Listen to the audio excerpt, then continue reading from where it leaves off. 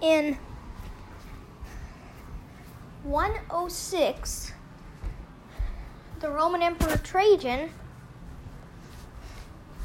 finally enters the city of Sarmizegetusa in Dacia.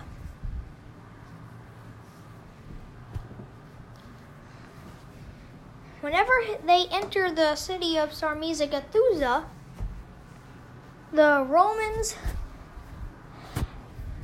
find that the Dacians have chosen death over defeat, and many of them have taken a poison that was prepared for the people. The citizens were also armed with torches and oil to keep the Romans with nothing worth taking.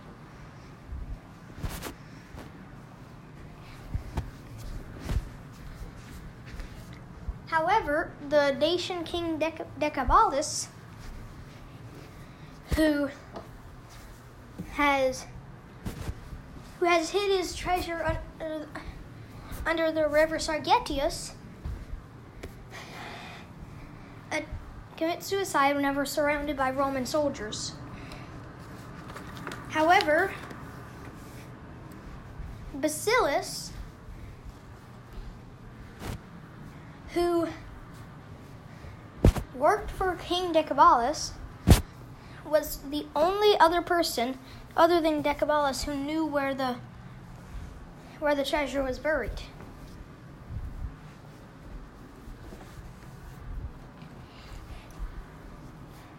After the Romans procured Decebalus's head, which they will parade through Rome, they capture Basileus and order him to show them the treasure.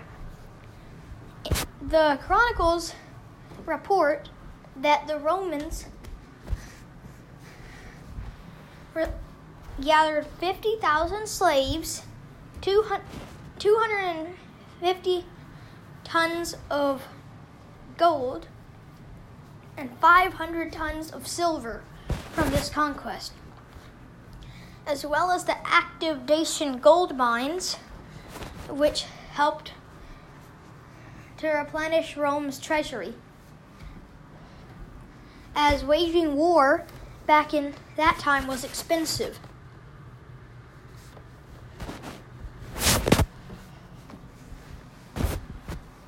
So, whenever they finally managed to take over Dacia, they had very little time to control Dacia. During the reign of the Emperor Aurelian, in the 200s AD, he became emperor in 270. But during his reign, he lost control of the province of Dacia. He surrendered the province of Dacia.